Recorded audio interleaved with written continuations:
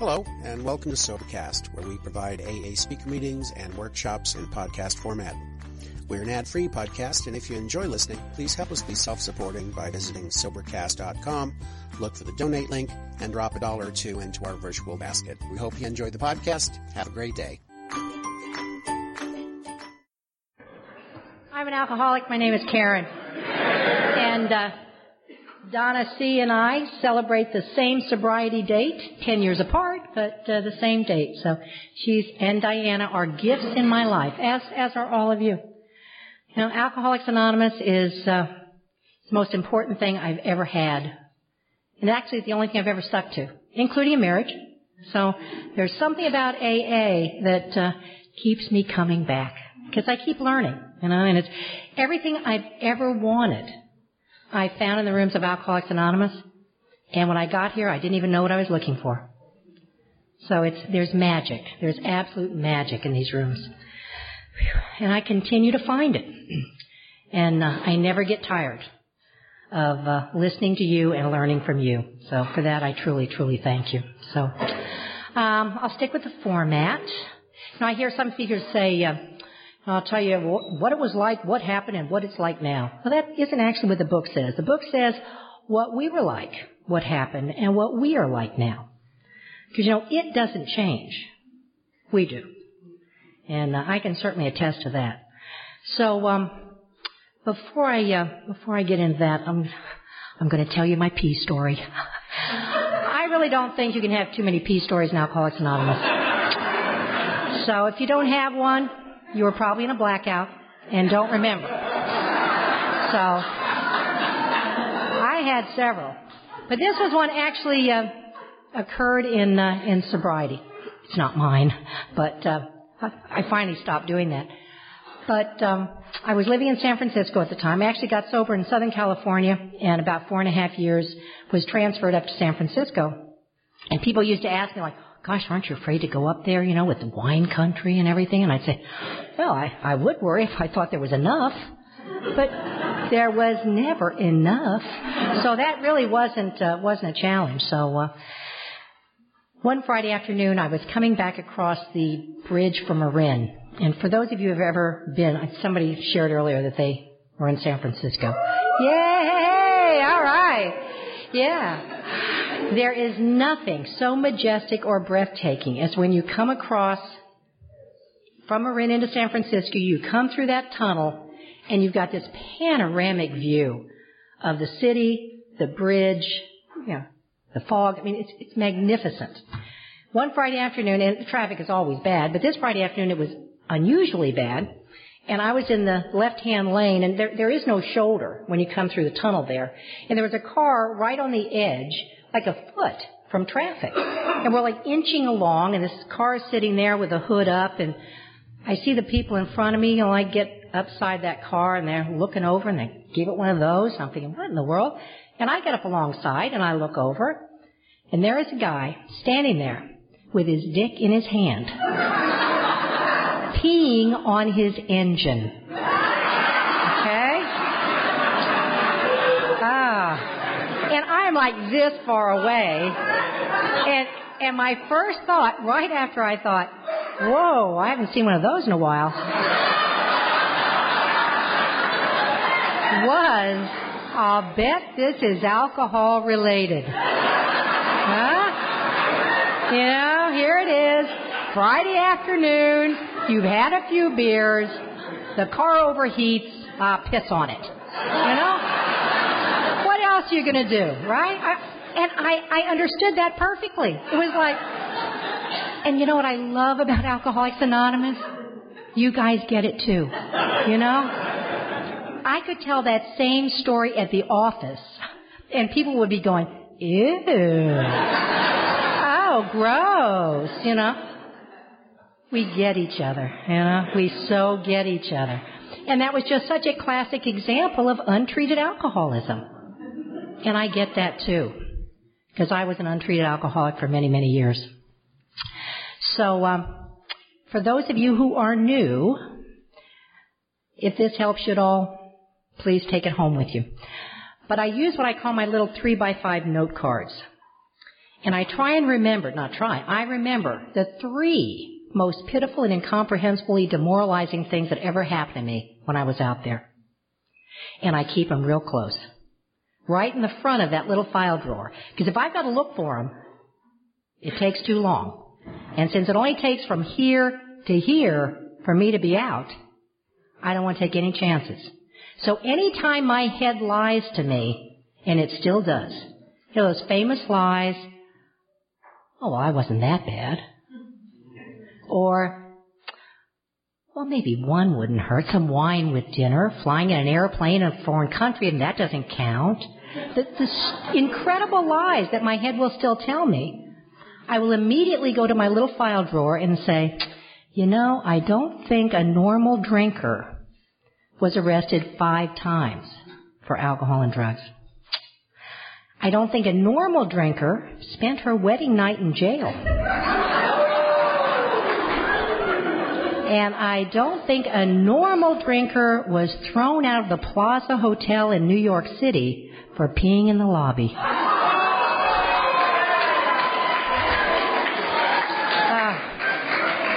But it was done with grace and dignity.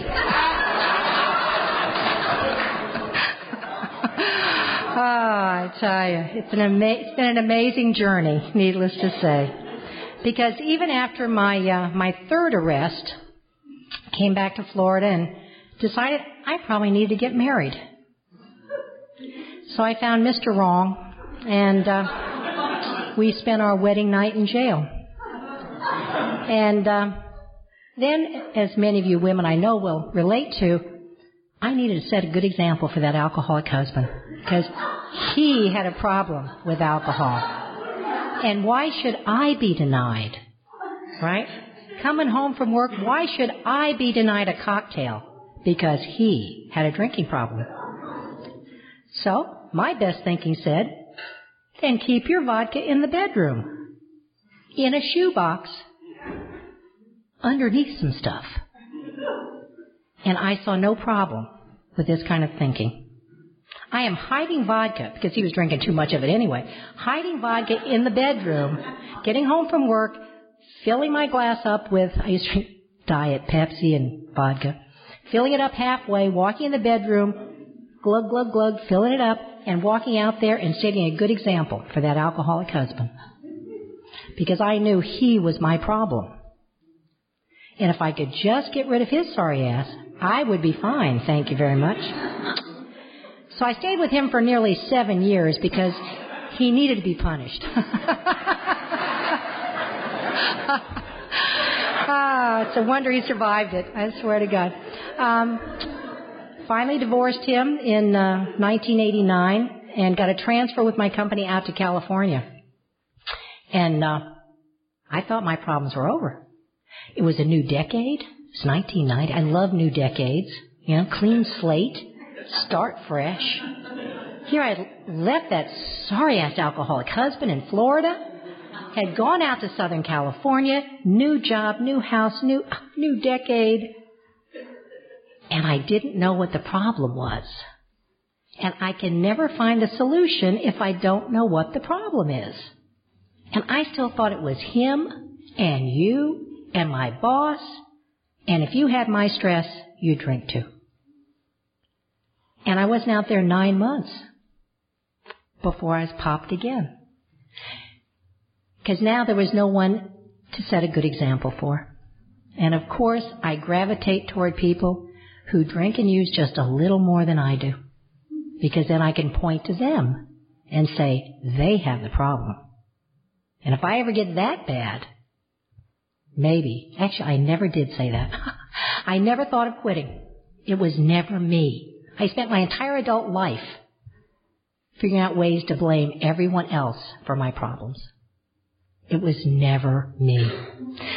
In fact, toward the end of my drinking, the depths of the denial of this disease and the heights of arrogance that I had climbed were so mind-boggling that this last time, we'd actually been playing softball, and I'd been drinking since about 10 o'clock in the morning, and now it's about 7 in the afternoon and evening, and I'm driving home, and This old lady pulled out in front of me.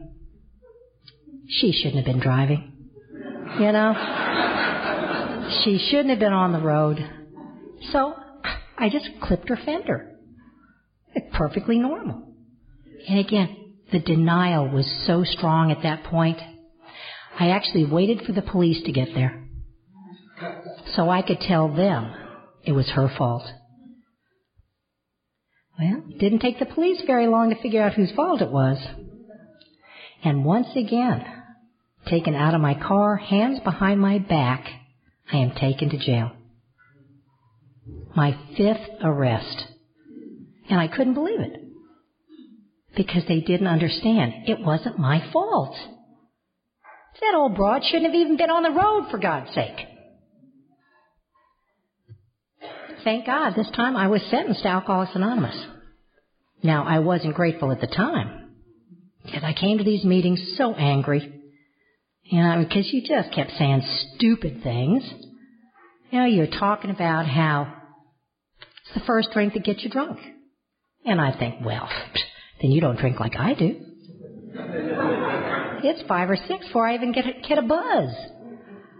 And then you talk about how grateful you were to be an alcoholic. And I think, oh, hon, you're just brainwashed. It's a cult.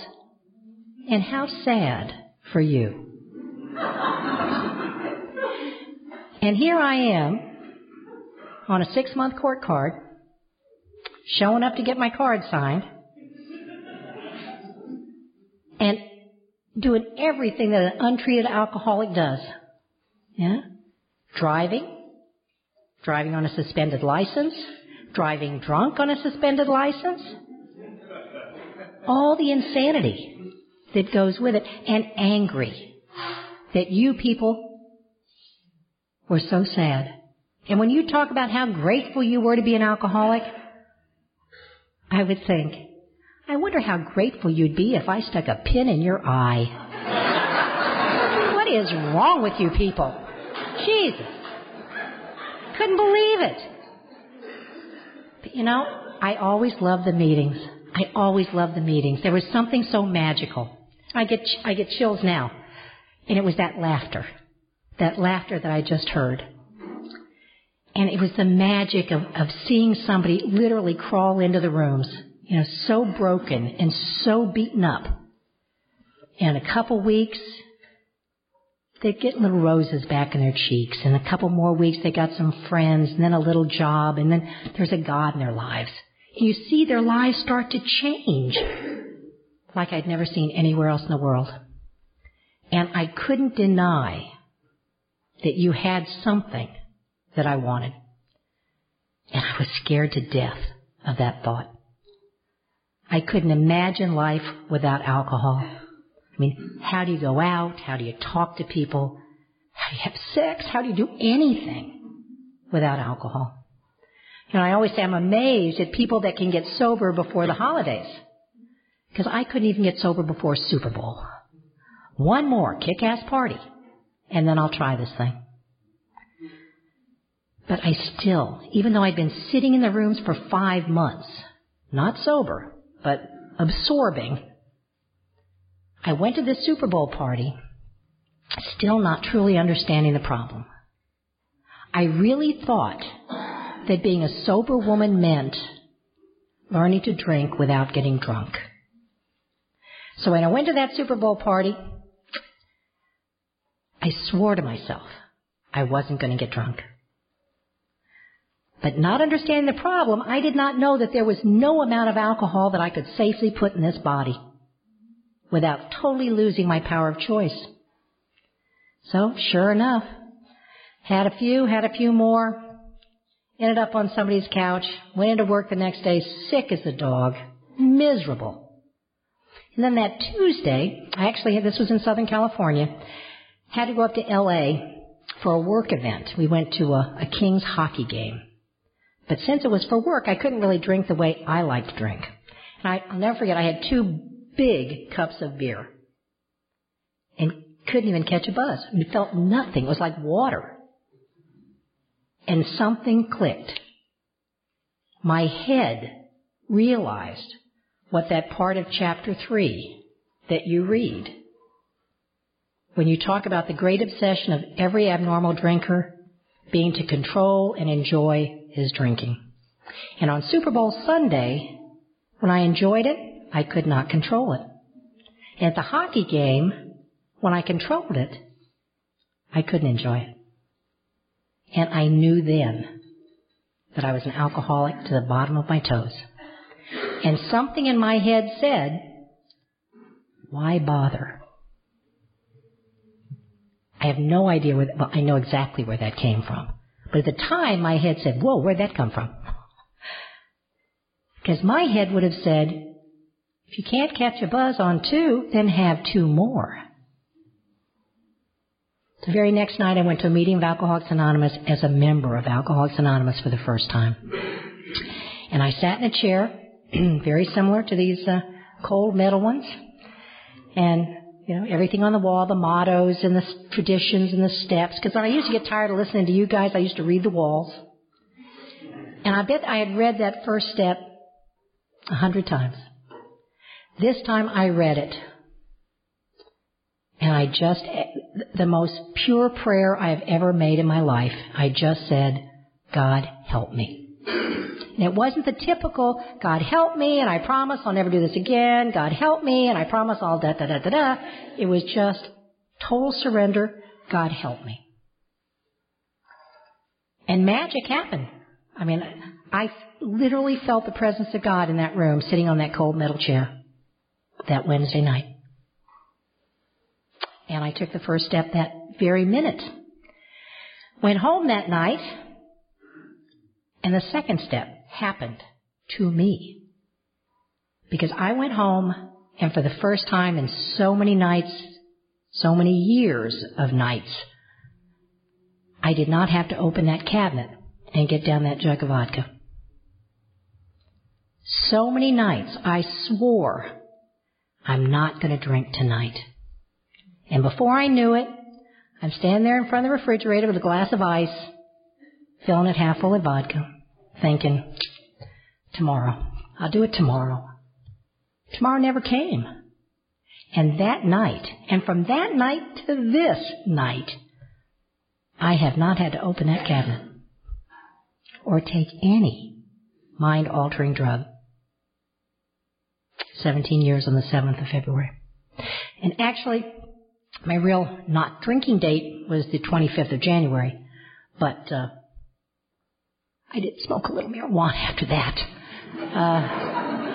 I swear to God, I didn't know it counted. And I probably had about 60 days when I was sitting in a meeting in Southern California, and somebody came in and shared that they had lost 6 years of sobriety. They'd been over in Las Vegas and smoked a joint. I said, oh, damn. You mean that counts? And I changed my sobriety date because a friend of mine said, you know, you've got the rest of your life to take chips. You only have today to be honest. And that has stuck with me ever since. So I changed my date, started over, and continued on the path of continuous sobriety since September 7th, 1992. In my first 6 months of sobriety, I was tested. Lost my career due to the wreckage of my past. Had my heart broken. In fact, he broke up with me on my last day of work. Couldn't you have timed this a little better? Had my house robbed. Had a cancer scare. And lost my house.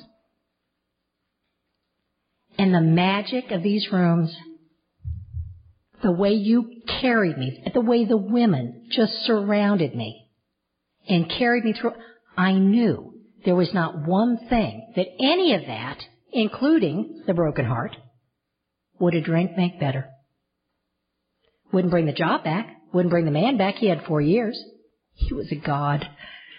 You know, wouldn't change anything else that had gone wrong in my life. And what a gift that was. Losing everything made it possible for me to see that nothing could make me take a drink. And I know to this day, the only reason I will pick up a drink, there's one thing. It's because I want to. because nothing can make me pick up a drink. And the minute I give myself any excuse at all, I have just destroyed everything that I know is true. There are no excuses. None. Other than I want to. And I don't want to today. Things are going too good. It's incredible. About 4.5, I went up to San Francisco. And just because I kept suiting up and showing up, I was returned to the career that I lost because of my alcoholism. My pay doubled, literally doubled. And I got to live in the most beautiful city in the world. It was an amazing gift.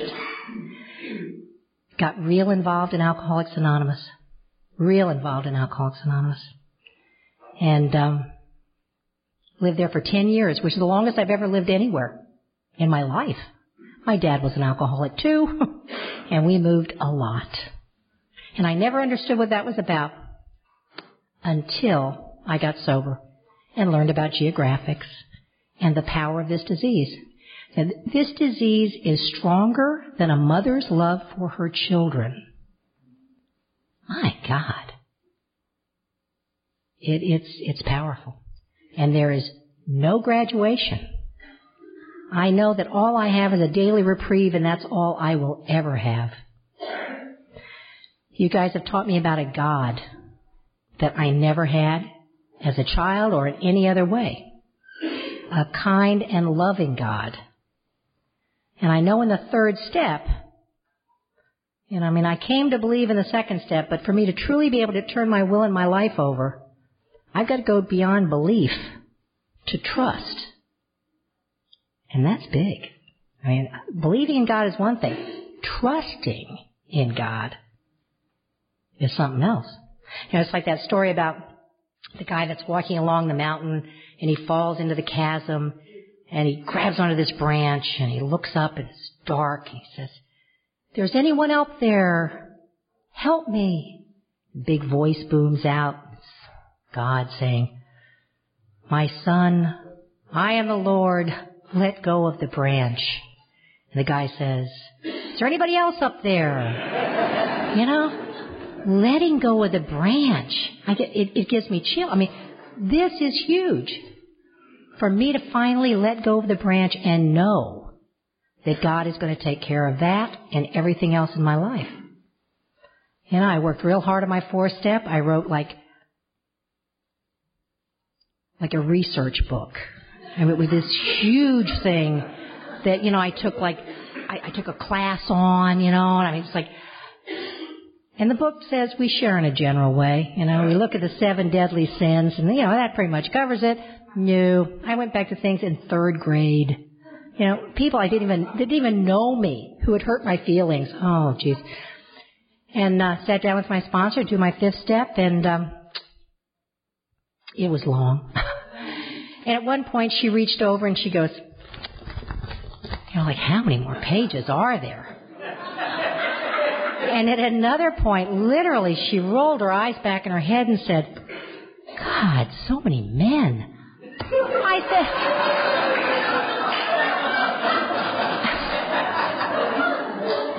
that hurt my feelings. I said, "Peggy, I don't think you're supposed to say that." And then she told me some of her stories, but still, it hurt my feelings. And we were doing it outside. This is still in Southern California, and we're doing it outside, and all of a sudden, it started getting dark. So we finished under a street lamp by a fire hydrant, literally. And we did 6 and 7 under a street lamp with a fire hydrant. So my 5th step was not this, walking the arch into freedom. This initiation that people talk about. I didn't have that experience. But what I did learn, it's not about the experience. It's about the power of the steps. I was willing to share everything with another human being and with my higher power. And even though I didn't get this, the wings and the music, and it was what I took the action. And this is a program of action. This program there's no chapter, on into thinking or into feeling, but there's a program into action. And that's really what that fifth step was about for me. And 6 and 7, I miss them. I mean, I have come back and revisited 6 and 7, which to me truly are the most powerful steps that we have, and they're so overlooked, at least sometimes the first go round. And to me, 6 and 7 are like the third step on steroids. This is when it really kicks in. This is like, I use a sailing analogy. When I'm really in 6 and 7, when I'm truly in God's will, that's when I get to decide just how happy I want to be. And it's like having the wind at my back if you're in a little sailboat. And man, when the wind is at your back and I'm in God's will, that thing just books. It just goes. But sometimes, the wind isn't quite right, so you can tack. You can go this way and then that way, and you're still going to make forward progress. And there's that other time, even though I know that 6 and 7 work, when I know that God's will is the only way, I will still stand there with that little handheld fan in the face of the wind going, come on, we can do this. Come on, no, come on. And then I remember, no. I can either take God's will or Karen's will. And the only thing that works for me is God's will. So I got into 8 and 9, made my list, made my amends. In fact, they say you make them when you can. I was working with my sponsor in Las Vegas and doing some more 8-step work, and there was 2 people from high school that I thought maybe I owed an amends to, but I thought, oh, geez, it's high school. She'll give me a pass on that. So I went through these, and because more is revealed, and she goes, oh no, you got to make those. And one I actually made when I was driving cross country last March from Las Vegas to here, driving with the parrot and the cat. It's like the Okies and the Arkies going cross country, I'll tell you. And stopped in Southern Illinois and made one of those amends. And the other one I got to make this New Year's Eve. This gal came down with her husband. Her daughter actually lives in Tampa. And they came down, and I met them for dinner, and I had an opportunity to make a 40-year-old amends. Whew, that just takes my breath away. So the blessings just keep on giving when I'm willing to do the work. And the 10th step, that's the one that keeps me whole. Because I so don't do this perfectly. And the 10th step amazes me because when I think how Bill Wilson, this wrinkled old white guy, knew my heart, almost 70 years ago. And because he knew an alcoholic of my type, when he said, when we're wrong, promptly admit it. Because he knew, left to my devices, even if I'm wrong, if I wait 24 hours, well, I wasn't that bad. And in 48 hours, it was all your fault anyway. So, promptly admit it, and if I think I owe an amends and I'm not sure, I'll err on the side of making it. Because I can never go wrong by doing that. And I can go way wrong if I withhold one. Because those, I call my little shit chips, and they start to pile up. When I let one go and then another one go, and before I know it, I can't see over the top. And right after that, that's when I have to take that drink because it's just too painful. Okay, 11th step, this is when I get the power back. I give it away in the first step, and then in 11, when I pray for knowledge of His will, not understanding, knowledge of His will and the power to carry that out. Man, then I got the wind in my sail again. That thing is just booking.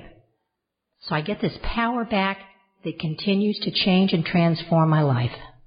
And I get to share it with the women in this program. And what a gift that is. Because the 12th step is not an option for me.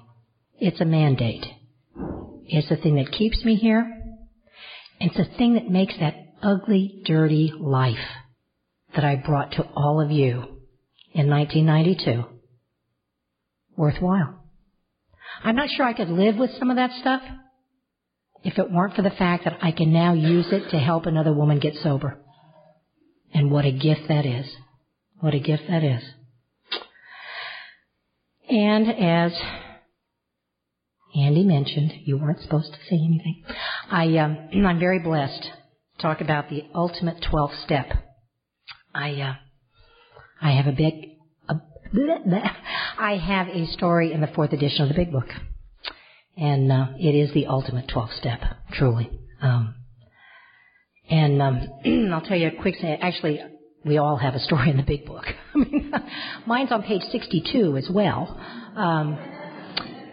But I will tell you a quick story because it's so amazing to me. Before I left for Las Vegas, great AA in Las Vegas, I always believed the more the temptation, the greater the recovery. And there's lots of temptation. But there's temptation everywhere. Absolutely everywhere. I can find it, if I was in Saudi Arabia, if I was looking. So just before I left San Francisco to come to Las Vegas, a gal that I had known asked me if I'd have coffee. Her name was Kimberly. She was 27, a young attorney, cute. And she wanted to share with me her story. She had come to the rooms of Alcoholics Anonymous about a year and a half before that. And she'd gone to, remember the dry dock down in the marina? The women's meeting, yeah, on Friday night at 5:30, great women's meeting. And she'd gone to that meeting because she had a pretty good feeling she's probably an alcoholic. But she got there and we were just having too damn much fun. She didn't fit in at all. She didn't feel right. It was like, oh, who are these women? Ew, stop hugging. Ugh. But she did buy a big book. So she got home and, she didn't really want to read the first 164 pages, but she just decided to open it up to the stories. So she just opened the book randomly and read this story called Crossing the River of Denial. And she said that at that moment she knew beyond any shadow of a doubt that she was an alcoholic and that she needed to be in Alcoholics Anonymous. She totally identified with that story. Then in about a year, when we get this delusion of wellness, we start thinking, I got this, I know this, I had no problem, I wasn't that bad, that famous line. So there was a meeting, it used to be on Union and Steiner, which is a really, really crowded neighborhood. Well, they're all crowded neighborhoods. But there was a young people's meeting on Tuesday night. So she'd already made up her mind. If she could find a parking space, she would go to the meeting. If she couldn't, she was going to go to the bar. Well, pulls up. And, because in San Francisco, if you've ever been there, you do make life-changing decisions based on parking places. You have to. You have to. Nobody does a U-turn like people in San Francisco because they saw a spot. She pulls up in front of Union and Steiner where there is never a parking space, and there's a spot right in front of the meeting. So she walks in, it's a young people's meeting. The speaker that night had never been to that meeting before. I am not young. And I was up there telling my story, and Kimberly recognized it as the same story that she had read when she randomly opened the Big Book and read it a year and a half ago. And once again, she knew who and what she was, and that she absolutely belonged in the rooms of Alcoholics Anonymous. And again, that's not about me. That is a story about God and the kind of dots that God connects in our lives. What are the odds? I had never been to that meeting before. There was a parking space out front, and I told the story that she had read in the Big Book. Amazing, amazing gifts. And it's a gift that just keeps on giving. And I am so grateful to be able to share that with you tonight. Thanks for letting me share.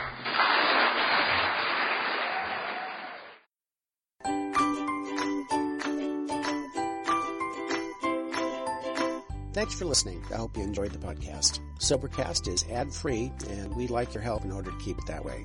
So if you'd like to help us be self-supporting by pledging $1 or $2 a month, visit Sobercast.com and look for the donate links. Thank you very much.